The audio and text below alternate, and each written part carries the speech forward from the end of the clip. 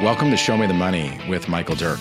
Show Me the Money is a podcast that is bringing in industry leaders in the commercial real estate sector that are either on the financing side, the development side, the acquisition side, disposition, brokers, investors, bankers, management companies, everyone that's in and out of the business and all facets of the trade, so that hopefully you can benefit if you're looking to grow your business, start your business, or maybe transition into something else.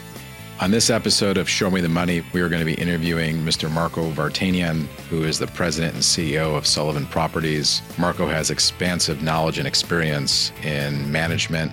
So I think if you want to own and operate your own apartment building today, you may be second guessing that, or you may be looking at someone like Marco in this instance to take advantage of his expertise and see what's happening day in and day out from the management company style, which is really the key of owning a property that needs management.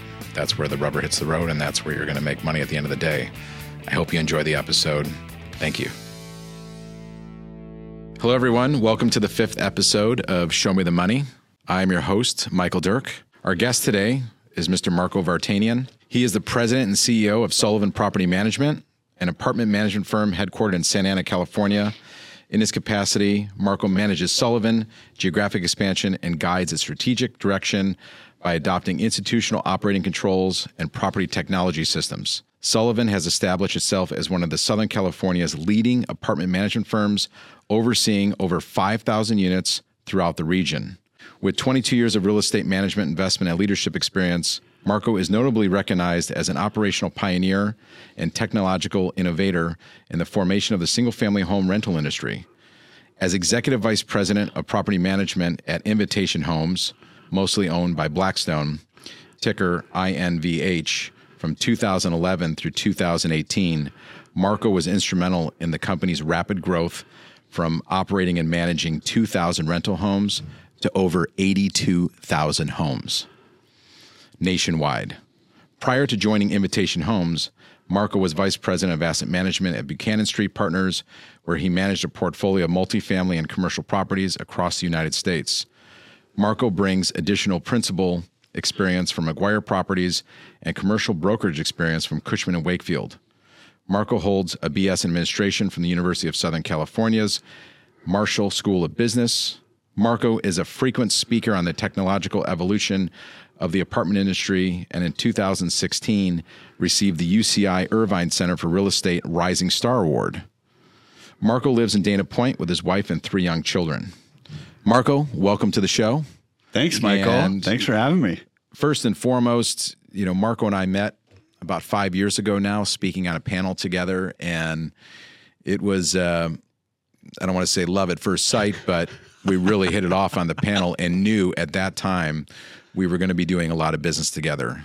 And subsequently, since that time, we probably have worked on almost 100 transactions together over the years in a very short time frame. So a lot of respect for you business-wise, and it's been a great run. So thank you for everything. First and foremost, to start off, one thing I do want to touch on is when you bought the company from Joe Sullivan, years ago, the company had 900 doors, and now you have over 5,000 doors under management, owning and operating in Southern California. So if you can maybe just touch on that coming out of the gate, I'd love the audience to hear that. Yeah, and as you described, in my background, I was an early employee of a company that was really a pioneer in the evolution of the single-family rental industry. And so that was from 2012 to the end of 2018, which ultimately became a large public REIT. And at the end of 2018, had kind of felt like it was time. I had my run of public company life, and what I learned is, scaling a business is really intoxicating and an amazing ride. But then running a large distributed, public animal to $22 billion public REIT was just, for me personally, not as invigorating. Like it didn't feed my soul as much. Sure. Although, financially it was a great place to be. It just didn't speak to me like the build phase of creating the company. And so early 2019, I met Joe Sullivan actually at an apartment conference. And he said, yeah, I'm thinking about selling my management company. And I was working on a small multifamily fund to just buy small unit apartment buildings throughout Southern California. I still see a direct analog to what we built in single family in small multi. But you have this specifically in Southern California because you have this high density of apartment buildings here. And so in meeting Joe Sullivan, I thought, well, this is interesting. He wants to retire. And through all those lessons learned of the way that we used people, process, and technology in my previous company, I thought, well, what if I just apply a lot of that knowledge and operating expertise to what heretofore was, a pretty quiet kind of staid industry in residential fee management. And so we bought that company. I bought the company in early 2019. It was a 43-year-old management company, which was really important. Our average client tenure remains today about 19 years. So it obviously predates me. That's incredible. That's a long run. Yeah. And then just set about saying, okay, what can we improve from a personnel perspective? What can we improve from technology? How do we pull a company into 2020 and then had a lot of organic growth. I think the foundation is relationships, like we've talked, like you mentioned, just how much time we've spent together. And that's really been a significant catalyst for our growth. We don't do any advertising. Right. Most question I get is like, who's Sullivan? Like you don't look like a Sullivan. So that's always entertaining. But we continue to grow that business. And it's been all the fulfillment that I felt when we were in the early days of single family, I've obviously felt building this company over the last 3.5 years. That's great. And for you saying no marketing to go from 900 to 5,000 units, if you actually did put that out on scale on a marketing basis, obviously you could probably take it exponentially greater from where you are today. So again, hats off to you there. And that's really impressive. What does a year look like for you in regards to managing multifamily properties? This year, obviously with, unemployment on the rise and interest rates on the rise, transaction volume not really being there from the multifamily side. Mm-hmm. People are looking to, really kind of hold assets more than buy, sell, even refinance into higher rates. How does that look right now? What are you hearing first and foremost from the street, from your principals of 19 plus years? What are they looking at? What do they want? Yeah, obviously consistency. Like if you think of like why the attributes of why you would invest in a multifamily apartment building to begin with, it'd be for, durability of cash flow, security of an investment and an income stream. And so every day that's what our owners are calling us for. That's why they've engaged us to preserve that. I think the big challenge over the last year and continues to be as we go into 23 is just the uncertainty that they're facing, more specifically on the expense side. We've just seen inflation creep, everything from materials. Obviously, labor is constrained for a lot of the people that, have to be on property and the things that we're doing, whether that be maintenance or construction. And so there's concern there. The revenue side of the ledger has held up. Rents are continuing to stay consistent. I would say we are seeing when we are pushing a rent where if we're trying to really like lead the market to a rent that for a product type that the market hasn't seen, that's taking a bit longer. And then as we look at our portfolio between A, B, and C class buildings, it's really interesting that the Class B building is faring the best. And so we're starting to see some chop in our lowest quality buildings in longer, absorption to re-rent. Collections, we're so grooved coming off of COVID collections that seems to be holding.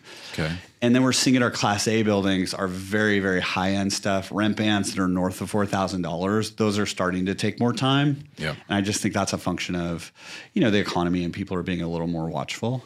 Yeah.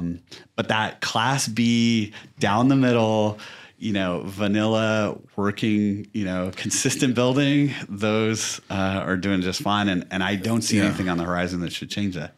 Well, the nice thing about Class B is that people can maybe group and get together and go from C to B and then people can transition down from A to B. 1,000%. So B, and my most successful investors over the years, I've been doing this 22 years now, really focus on making the best B property, low density B property, especially in Southern California here, like in Orange County and whatnot. It's fared extremely well. Yeah, and think of how many different resident profiles can fit a $2,000 rent, right? You can have doubling up, you can have roommates, you can have a mother-in-law, you can have siblings, you can have dual works. There's just so many profiles. When you're at the tails, that air pocket is slimmer. There's just fewer people wanting a $6,000 unit in Balboa than there are a $2,000 unit in Fullerton. 100%. Yeah, your pool is much larger. And you touched on the collections, revenue's okay. You talked about expenses as far as labor and whatnot. But also as far as, I know utilities have been really ticking up. I've been hearing more about utility costs. Insurance, I know, has ticked up. I think supplemental taxes are being ticked onto things. It's the underwriting as far as the expense load goes, it's all about the bottom line. And the expenses I see on underwriting deals, Zach and Daisy on our team, we're always looking, analyzing tons of deals on a weekly basis, and we're starting to see those numbers creep up pretty significantly. That is hitting the bottom line, which in turn hurts the debt load, which in turn hurts the overall rate of return for an investor today, especially with higher interest rates. So are you seeing that and starting to hear that from clients? Yeah, we are. And I mean, if you think about it, we've been a bit spoiled as an industry over the last 3 to 5 years because you've had high rent growth in a low inflation environment. So you've kind of been able to get everything you would ever dream of on the revenue side, but your expenses have stayed fairly consistent. Yes. And I think so much of it for us as a management company is just a reminder to owners that, hey, we've had it great for 3 to 5 years on the revenue side. We've been able to command rents that are significantly higher than any of us could have underwritten or imagined. Yes. And now expenses are eating into some of that. And so the goal of the day for us operationally today is maintain revenue consistently, maintain high occupancy, move rents where we can, don't gouge, don't go too far on rent growth, but do it in a way that's consistent and healthy and keeps you ahead there to offset that maintenance, your other expense lines that are inevitably going up. We have less control over those variable expenses. Yes, and it's 100% true because it's not just the cost of living that's going up as far as someone's home, right? It's their cost of food, it's their cost of travel, it's the cost of gas. All these variables are coming in to hit the average worker today that's out there just trying to make it. Savings is really dwindling for most people, and it's a grave concern, especially here in California. Yeah, if there was something, if you said, Marco, what keeps you up at night? It's what you just said, because if you think of these Class B buildings, and when we're talking about just the durability of that cash flow, you think of all the different demands, whether it be higher gas prices, et cetera, they have a fixed income. Yes. And so what could hurt our business, I'll say our industry, is if we start to see those take up so much of their disposable income that they're no longer able to justify our rents. Right. You could see some doubling up. I mean, there's a lot of different ways. And so I think unemployment is the one metric to keep an eye on. And when you think of unemployment, the headlines are, Google lays off 15,000 people and, but these are minnows in the pool of unemployment. Yes. It's really watch things like your, labor demographics of hospitality, restaurants, core function jobs, maintenance, skills trades. Watch those labor markets, because if those start to slip, then I think our apartment business will be right behind. We'll start to see that 100% through. So but so far we haven't seen that. Right, which is good right now at the present moment, because we're in such a supply constrained area right here in Southern California. But if you go to more of a tertiary market, I think you're going to start to see those things crack here in the very, very near term. Hopefully not, but that's just kind of what we're seeing firsthand. Can you give an example of technology and how much of an impact it's had? Because I think Sullivan may be something that differentiates it from all the other management companies. And that's really what people want to know.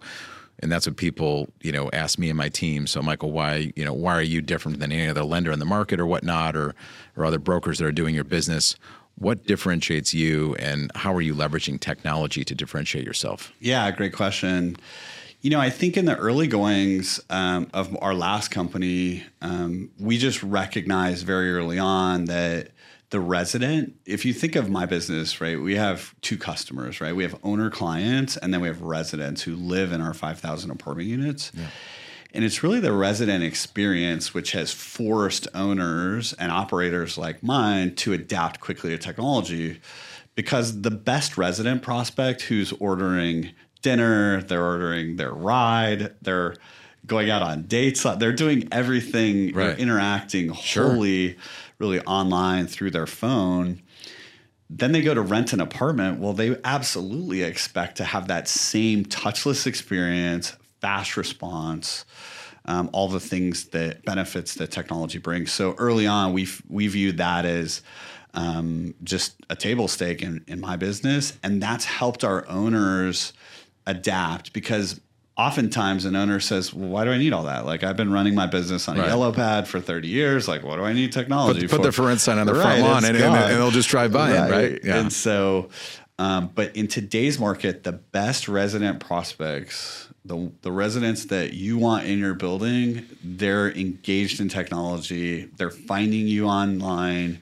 Yep. They want to apply online. They want to tour online. Right. One example for us is self-show. And so today we do about a third of our showings through an app that's basically a lockbox that gives a 1 hour rolling code for a resident prospect to see our apartment units. Okay. Can't do it for every building, but there's an example of something where you would think 5 years ago that was like, what? How would you even So they show up by themselves and they get to view the apartment. No one from your team or anyone's there. They just show up, walk around, and then just leave, and it just locks? That's correct. Wow. And so now you pre-screen the heck out of it. There's a bunch of steps. You don't you don't want to like bring in the bed and be like, oh, this is mine now, like squatting. No. Thankfully, that's not an issue. Okay, good. We've solved that. And my last company, we did years of this, and it was out of necessity in the single family business. If you think of 82,000 rooftops all over the country, right? And then it's evolved to where we've adapted it for the apartment business. So that's an example. The other piece is AI.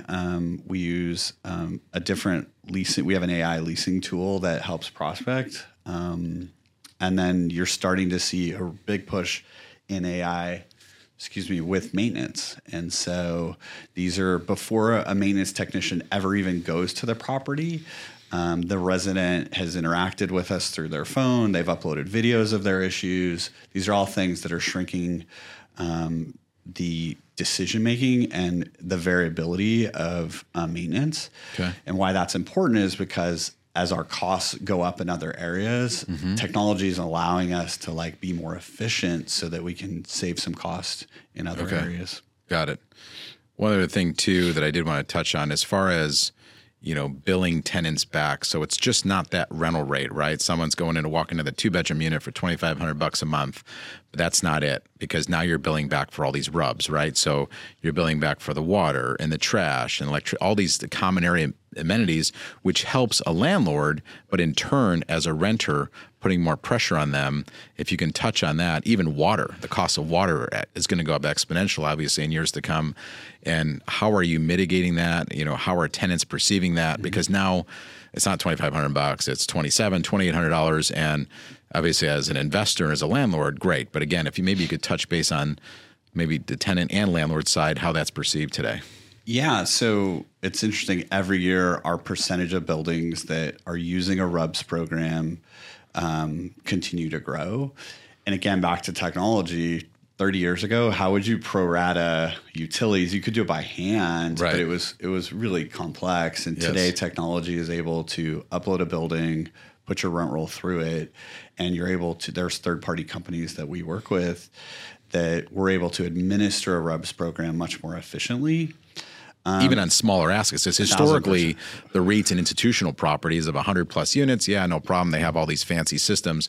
But on an 8 or 10 unit building today, that could be a differentiator on an overall rate of return for an investor, even to maybe not buy it or buy it today, because that growth in utility factor is huge if it's hitting either the lender, or the owner or the tenant.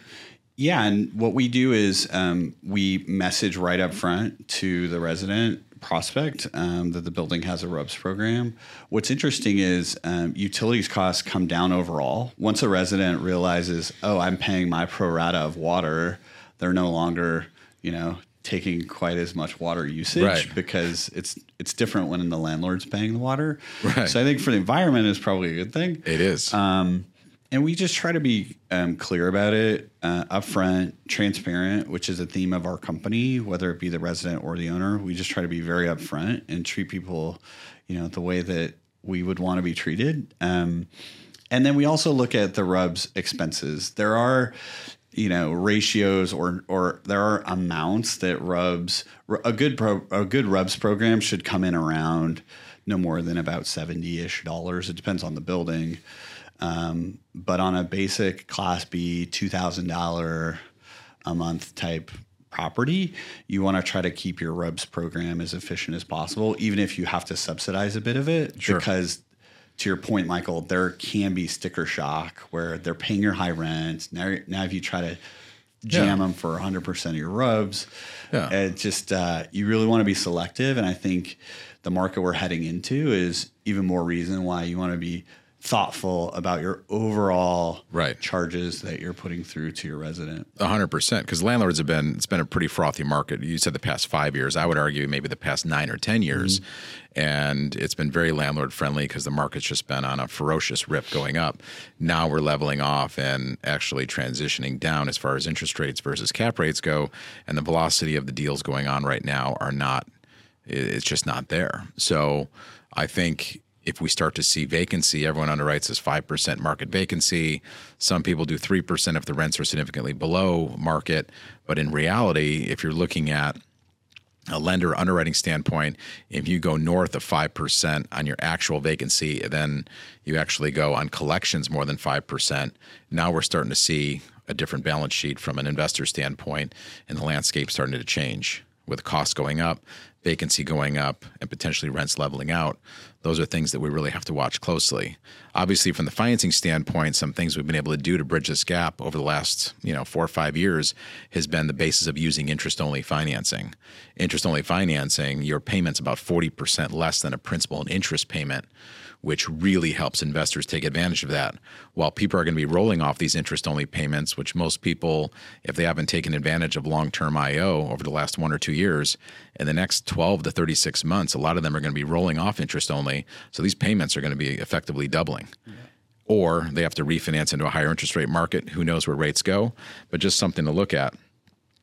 Kind of moving into, if you were advising someone to go into commercial real estate, and based on your experience and what you did, back in the day at Buchanan and whatnot, McGuire and Invitation Homes, I mean, you have a pretty impressive resume of what you've done over your career. Now, buying companies, working effectively for yourself, managing a large company and growing that to scale. What would you advise someone today? Because a lot of our listeners out there may not be top executives and CEOs. Some people are just getting in the business or thinking about getting in the business. What would you advise them to do? Yeah, I think with the benefit of time, if I had the benefit of time, here's what I would do. In my 20s, I would try everything to find something that I really enjoyed, something that I was interested in and that I think has the potential to become good at. And so the other piece of the puzzle is in your 20s, use that as an opportunity to become a working professional, like learn the vocabulary of some industries, learn how industries work, and try to build your skills in your 20s. In your 30s, you should really take something and develop some level of mastery. So I would figure out what I wanted to do in my 20s. In my 30s, I would then develop mastery and really hone in on an industry and learn the nuances of the players, how the industry works, which companies, are moving it. And then in your 40s, the goal is to take all the lessons learned from your 30s and that mastery and then convert it into something that you'd like to do either for yourself or really then have the market then reward you, whether that be compensation, recognition, whatever your motivator is. You would then convert all that experience that you gleaned from your 30s.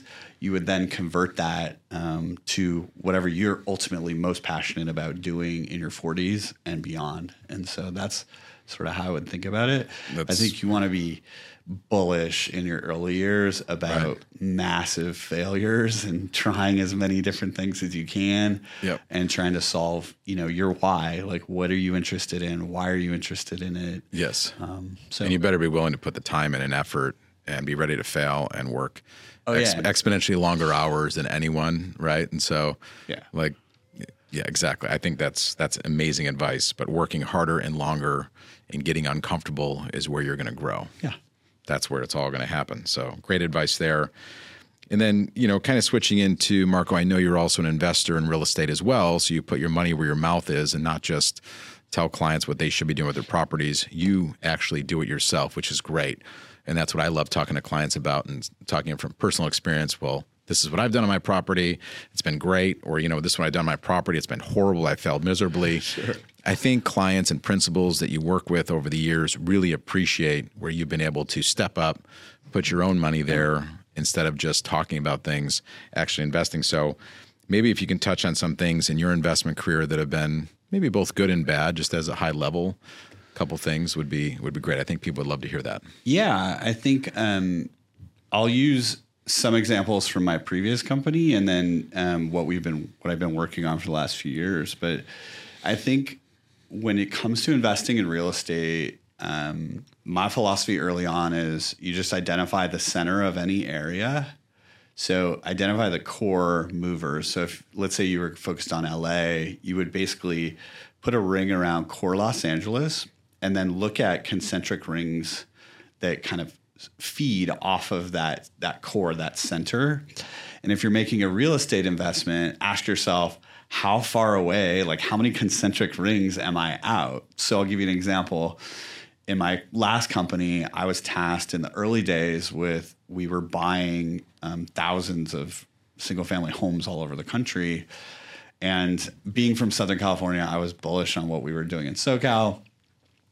We started buying houses. This was early in our company. We were buying houses in the high desert. And so I was looking at returns in core Los Angeles, and I thought, wow, I can get like 250 bips higher yield if we push out into deep, like Hesperia, Barstow. Like at that point, that was the high desert market. Sure. And so on paper, it looked really attractive. What I didn't underwrite, I was much younger in my career, what I didn't underwrite is the thrash of operating something like that and trying to get labor out there and trying to get resources collecting the rent. Everything on paper looks great until reality sets in. In hindsight, it's like I was 7 concentric rings out from the core of Los Angeles County. Like, in hindsight, it's so obvious. And then I also learned Buchanan Street was such a great learning ground because being a significant private equity shop, we underwrote a lot of real estate investments, and we had a really strong investment committee, and really some of the smartest guys in the country have come through Buchanan Street over the years. Great company. And what Buchanan Street's investment committee taught me very early on was assess what type of risk you're taking. Are you taking asset risk because the property needs a big value add rehab? Are you taking geography risk? In my example of I'm way out in the high desert. At that time, we were providing joint venture equity, so we would ask ourselves: are we taking sponsor risk? Does this sponsor not have maybe as much experience in navigating or operating this type of business plan? So pick one and know that's the risk you're taking. But don't ever take all 3. Right. So don't take That's property a recipe risk, for disaster, right? Geography risk, and sponsor risk. Yeah. And so really bifurcate when you're looking at a new investment, which risk you're taking, and lean into that and ask yourself, well, how bad could it go on my, downside scenario, how bad could it go if this element of the risk I'm taking doesn't come to pass? And so that's really helped me, in my personal investments also. All right. Well, that's great to hear. And people love to hear, the personal stories as well as just, operating the business as well. And, again, I got to say thank you. The investors I've introduced you to over the years have been extremely happy with your performance. It's been really well received, and I'm thankful for that. I'm personally an investor in probably a dozen properties that you manage as well for us. Yeah. I know we're partners on a deal, so it's great to be able to work closely with someone who's so in tune to their business and so passionate about it as I am as well on the financing side. So I really do appreciate that. It's been great to work with you over the years. Also, maybe looking out into 23 and 24, what do you see Sullivan doing, and what is it all about, and where do you want it to go from here? So You've gone from 900 to 5,000. So are we going from 5,000 to 10,000? Are we buying companies? Are we looking to sell? Like what are we doing there? And then as far as branding goes, and maybe if you want to touch on maybe the marketing aspect of that, what does that look like for Sullivan? Yeah, I think we get calls constantly about, hey, will you manage our commercial property? Hey, will you do brokerage? Hey, will you do all these things? And I think a lot of operators in my universe, they try to be an emporium of all these things to all people. And for better or worse, I really have leaned into kind of the In-N-Out burger model, which is if you want a cheeseburger, fries, and a shake, like you can get a pretty good one at In-N-Out. Right. But there's not you're not going to get a quesadilla. There's not 27 menu items. Right. And so our view is we want to be the absolute best in class, the best there is, the best that has ever played this game at managing apartments. And that's who we are. That's what we do. So we end up saying no to the majority of opportunities that come our way. The challenge with doing that is you're trying to do this simultaneously. So you're scaling a company. Right. And at the same time, you're trying to develop mastery at what you do. And they kind of are in conflict with each other, right? Yes. Because you have a lot of attention and resources going to building your business. Right. But then you have to also make sure that you're managing it and well. I think of that quote. It was like Hewlett-Packard. It was either Hewlett or Packard. They said more companies die of indigestion than they do starvation. And the thought there is, you want to scale quickly, but you want to do it in a way that you don't tip over the business, right? And so for us in 23 and 24, it's all about mastery. We want to become the best at what we do. We do a very good job. I think I'm proud of our company. I'm proud of our results. We have phenomenal people. They work their tail off. We have great processes. And as we talked about, good tech. But that said, there's another gear. And so I'm really excited for our company to evolve there.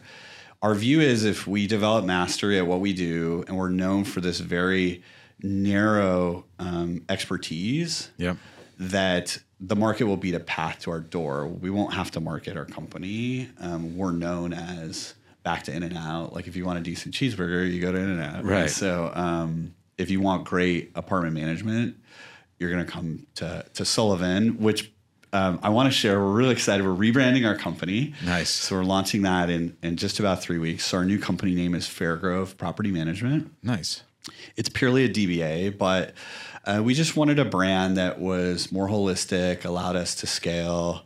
Back to our earlier comment of always being asked, who's Sullivan or what's Sullivan? Right. It was just innocent the way that we scaled. But now having grown the business and bought a few other management companies along the way, we're excited to have a new umbrella, Fairgrove Property Management. And so anyway, wanted to share that. That's great. Well, I got to tell you, it's just great. Congratulations on all your success. And, I wish you, Sullivan, now Fairgrove, continued success in everything. And it's been great getting to know you personally and in business. And it's really been, it's just been a real pleasure to do business. And I think our clients and the brokers in the market and everyone else who's been on that side of the business, who's been working with you, echoes that same fashion. And same comments. Yeah, we're not perfect. Property management is not a game of perfect, to be clear. But I want you to know that we're as well-intentioned as ever, and we're trying to get it right every day. I wanted to say thanks to you, Michael Dirk. You've from day one, you understood what I was trying to do, and one of our very first calls, I was really trying to design, this ride that we're on now, and you got it immediately, and I just really appreciate everything you've done. The other piece is you're so consistent, like in our industry, and you just you have such a positive outlook, and that's really what I think over the next couple years we'll need. And the way that you've been successful over the years, that will not change. Like that will always, you will always get the outputs. I appreciate it because of your effort. So thank you. Yeah. That means a lot. And I owe a lot to my team too. My team's behind me every day, thick and thin, great brokers, great management companies like yourself really help us overall. It's a platform we build for our clients. It's just not, one lone chief out there. We really need everyone involved to make a successful business all the way around. So that's what it takes. And so thank you for being on another great episode of Show Me the Money. Show me the money. Yes. So I can't thank you enough for being there. Yeah. I hope everyone enjoyed. This is some priceless knowledge from a veteran in the industry here that is really taking the bull by the horns and really pioneering everything in this industry to make things better for the clients, which really at the end of the day, managing assets, and especially apartment buildings, is very critical. Marco has it down pat, so his company and his team are excellent. Highly recommend to use them. So I think that's everything we have. Have a great day. Thank you, everyone.